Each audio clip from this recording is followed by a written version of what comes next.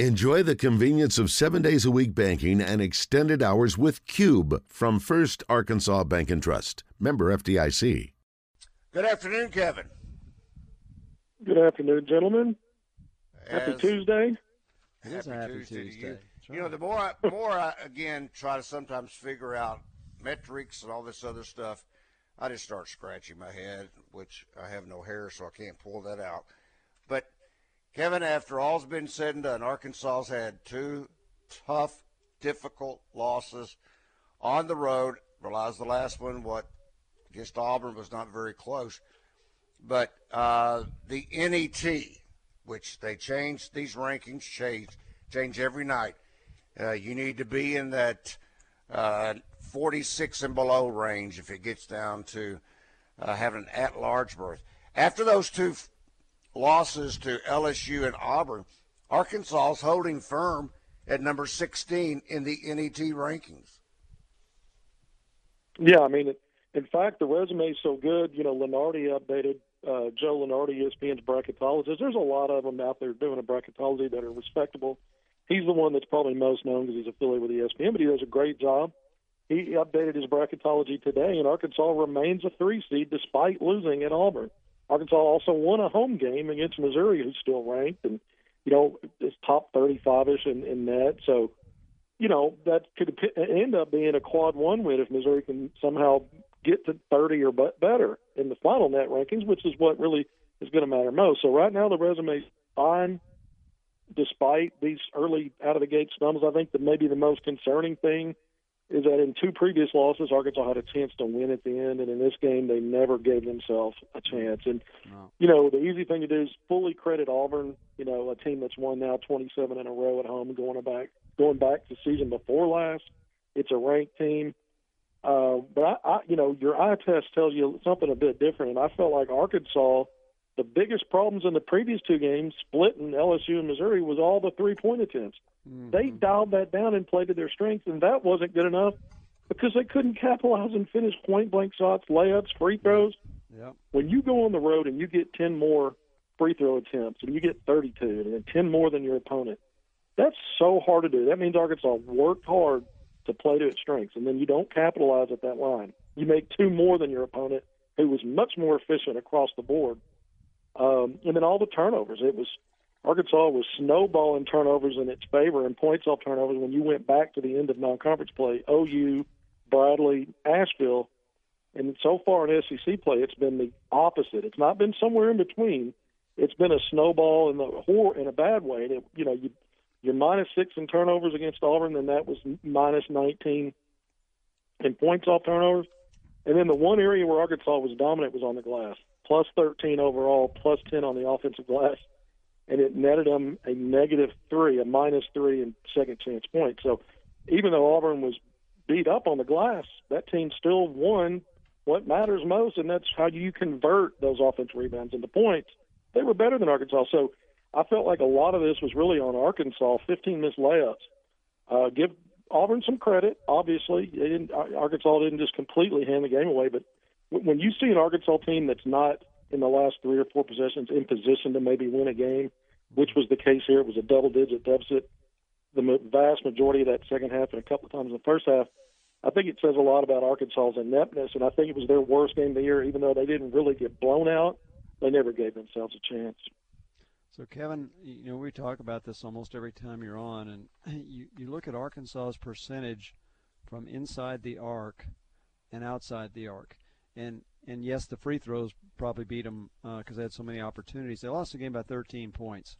They shot 43% inside the arc. They shot 13% outside the arc. If you take half those shots that they shot that were threes and just turn them into your 43%, and then you make, say, 6 or 8 more free throws, you're right there. It's an overtime game. I know a coach has a hard time. A coach has a hard time telling his players, do not shoot threes, but there are some guys that just shouldn't be shooting them right now, aren't there? No, well, so you've got to keep the defense a little bit honest. You've got to take some. You got to take Arkansas some. Actually yes. they kept the 3-point shooting down for most of the game. They took a few at the end, which skews the stats because they were down and there wasn't a lot of time left. so they took some extras. But I think they did a much better job. They've combined for 46 attempts in the previous two games. Both of those games were 20-plus. They ended up only taking 16. Now, they only made 2. It's horrible. But you talk about the 2-point field goal percentage. That's where Arkansas was ranked in the top 25 in the country just a couple of weeks ago. Yeah. And they finished the game 33% from the field, so 1 out of 3. And the majority of the takes were inside the arc. And so I think they were way below what they're used to doing. Again, 43%. give Auburn some credit, but to me, when you see guys missing shots they normally make around the basket, and many of them were not contested, and then you go to the line and you put up that kind of an effort, I just think across the board, again, the only place Arkansas won was rebounding, and it got them a net -3 in second chance points. They didn't even win that battle, really. But yeah, to me, you want to be great in rebounding, but it only matters if it translates to either scoring, if you're hitting the offensive glass, or outscoring your opponent that way. Arkansas wasn't able to do that. Kevin, Alabama may be so good it doesn't matter, but you have to remember whatever you do one night has no carryover to the next night in SEC basketball. And it seems like, Auburn played horrible at Georgia before they came home and beat Arkansas. I got to believe Arkansas will rebound and play maybe as well as they play all year tomorrow night against Alabama. What do you think? I think there's a good chance of that. Bud Walton Arena is a sixth man, maybe a starter. That's how valuable that place is. It's going to be packed and rocking. Arkansas's got 2 5-star recruits coming in, by the way, from the class of 2024, but it's going to be wild in there, and that helps Arkansas. I think the other thing that helps Arkansas is, despite how it lost at Auburn, it really minimized the three-point attempts for most of that game, which is what it's got to continue to do. So that's a launching point for playing that way again. So you hope they continue that. The other thing is, the one thing about Alabama is as good as it is defensively and offensively in so many areas, it's a high turnover team. It averages nearly 16 turnovers a game, and it's got a net negative in game-to-game turnover margin with its opponents. If Arkansas can somehow dial back its own turnovers and win that battle, get out in transition, win the points in transition, win the points off turnovers, and Alabama's a superior rebounding team. If Arkansas can hang on the glass and if they can just raise their level to what we've seen it at times this year, even though this is a very good opponent, it's definitely beatable. They've lost 2 games, we know that. Arkansas is a tough place to play. Yes, Bama's been on the road and won it at then number 1 Houston, another tough place to play. But I just think Arkansas, you're right. Put that game behind them. If they can have one of their better games of the season playing at home, to me, Bud Walton Arena is invaluable and priceless when you talk about advantage. I don't think there's a lot of places that are on the par with it. You can maybe make the point playing at Auburn is. I don't think so overall.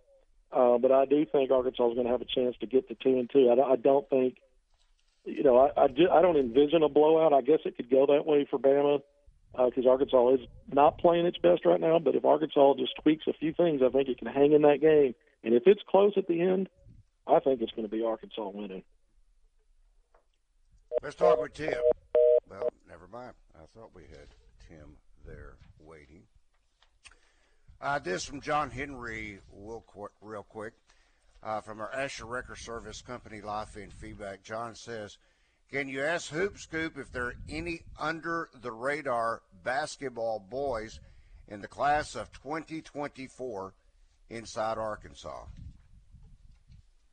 Under the radar, well, I guess it depends on what, if you were talking about under the radar relative to maybe they could be a high major. I don't think so. I think most of the players that are in that class, because it's they're juniors now, but they'll have one more spring and summer. So some of those guys can move the needle for themselves. But right now, it's Kayon or Boateng, who, by the way, got a bump in On3.com's recruiting service from 16 to number 8, a 5-star. Rivals has him at number 13, a 5-star. He's definitely on the radar. We look at Caden Miller, the big man up at Bentonville. He's had a lot of mid-major offers, some high majors as well, including Missouri at one point. I don't think he's under the radar. Now, he's someone that can improve his stock, and he's 6'9". So, he's a guy that I think is an excellent basketball player right now. So I consider him on the radar. So he's asking about under-the-radar guys. I mean, Landry Blocker, to me, has a handful of high major offers. he's a guy that could take another step in the spring and summer and really blow up a huge recruitment. So he might be just a little bit off the radar in a national sense. We look at Dallas Thomas. He's been on the radar for years out at Parkview, 6'8" guard in that class. So I'm going through the names a lot of people have already heard because I just don't see anybody that's kind of hovering below, that radar in terms of being a high major prospect. You're probably going to have in every class, Randy, whether it's 2024 or any other one, 15 to 20 kids that might be off the radar just for a low Division I and, dancing that line between Division I and Division II basketball. There's always going to be that.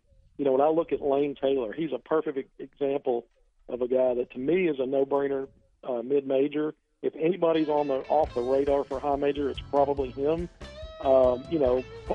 Partly because he's a 6-foot guard, but he's a guy that can play basketball very, very well, and I think he could actually help a high major somewhere down the line.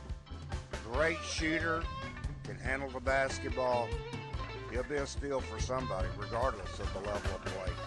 All right, Rick Schaefer, Kevin McPherson, I'm Randy Rainwater. Drop time sworn again by Kevin McPherson, better known as Hoopscoop, courtesy of Hallville.net. With all the injuries involving Dallas Thomas, Kevin, by way of Parkview High School, where do you see his status at this particular point? Well, I mean, he's still a coveted prospect. He's a guy with multiple high major offers. He's taken some visits, unofficial visits. And I don't think that changes. I think he's going to work through injuries and get to where he needs to be. That's part of the game. And, he's 6'8", and probably still growing, exceptional length, and just a lot of skill, perimeter skill, can shoot the three comfortably, and then put the ball on the deck and create. He's got a very high floor IQ, so he's not just driving to finish, to get to his own finishing spots, which he can do, but he sees other players either cutting or flaring out to the wing, so he can be an assist and setup guy as well, using all that talent. Defensively is an area I think he's gotten better. With all his size and length on the perimeter, he's been able to block shots, and as he adds strength has become a better defensive rebounder and a guy that can contend through more battles around the basket. So I've seen growth and improvement with Dallas, and injuries. You hope the best for him and to fight through injuries. I know he's had some. I'm not going to speak a lot more on that other than to say I think he's going to be just fine. Switching gears then to Little Rock Central High School. You just now mentioned the tremendous jump for Honor Boateng.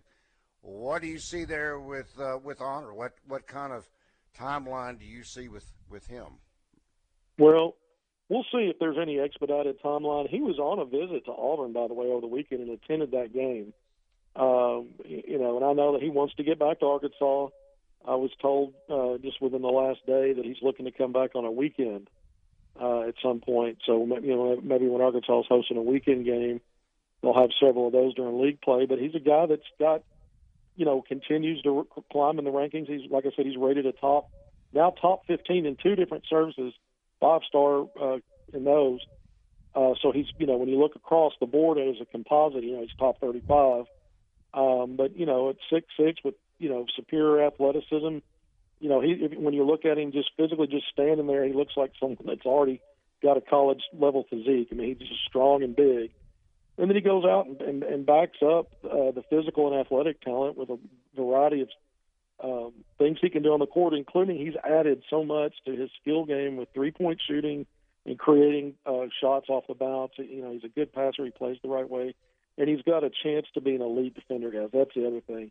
At the high school level, he at times has, to me, looked elite. If not 100 now, always consistent, but I think his projection and ceiling would be an elite defender. So you put all that together, I see why services see him as a 5-star, and Central's got other good players around him.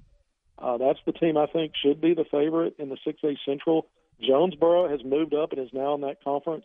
I can't wait to see those two teams match up through the season because Jonesboro will have something to say about it. Wes Swift has built effectively a dynasty up there when they were playing in the 5A, and I think they're going to be very good and competitive. They have been so far battling that 6A Central.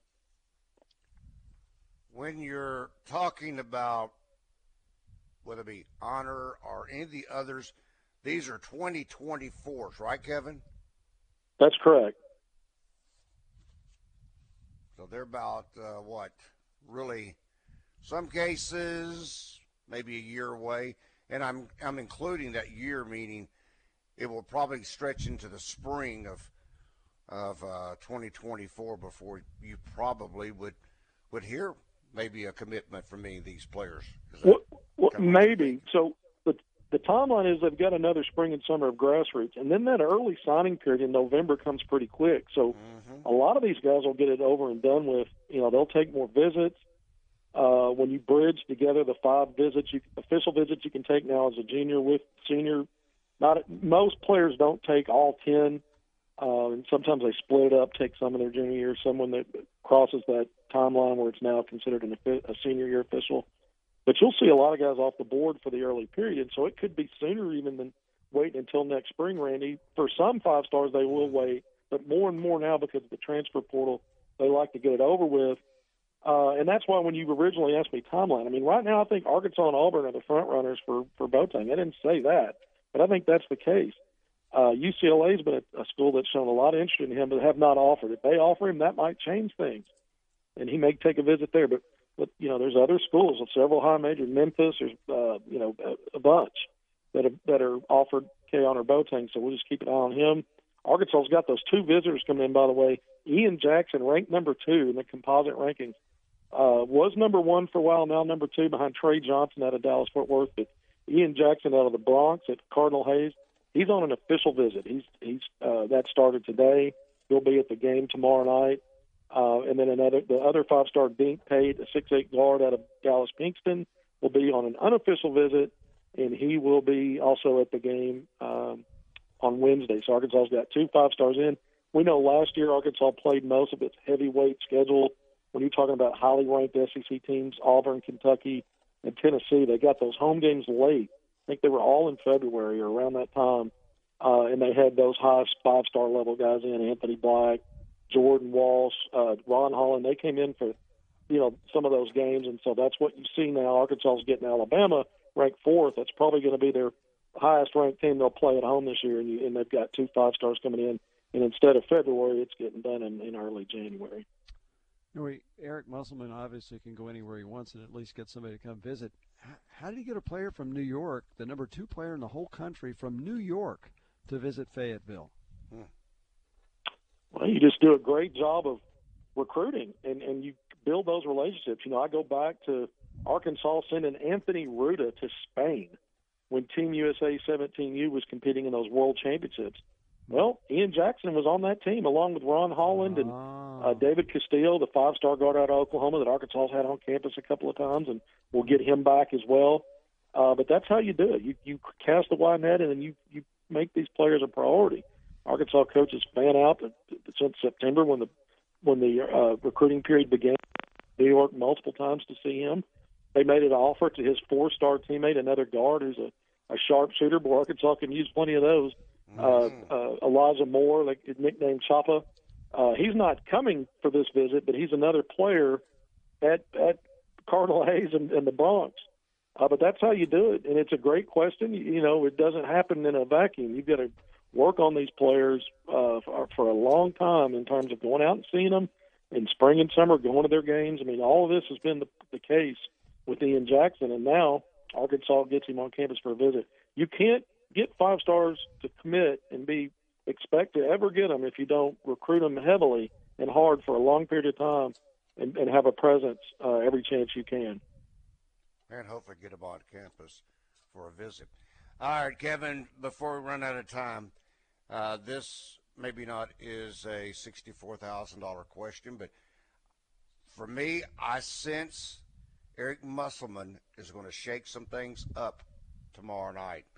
There's going to be some players who are going to be rewarded for the extra efforts they're putting in, whether it's late at night or early morning, going to the practice facility and getting up shot after shot after shot. So saying that, do you expect any changes tomorrow night? I wouldn't rule it out because we know this is the time of year. when Eric Musselman will tweak and do things a little differently. We've seen more and more a step up in role for Joseph Pinion. We saw Jalen Graham get some opportunities. Now, he had some really shaky moments. Missed a lot of free throws, missed some chippies, but he also had 6 rebounds and did that in fairly short order, 3 of those on the offensive glass. So there were some positives there. You just never know. And so I think when I look at this, Arkansas's best players are the ones we've seen in the top rotation. It doesn't mean that they're the most effective right now. And so, yeah, you might see a shakeup in the starting lineup.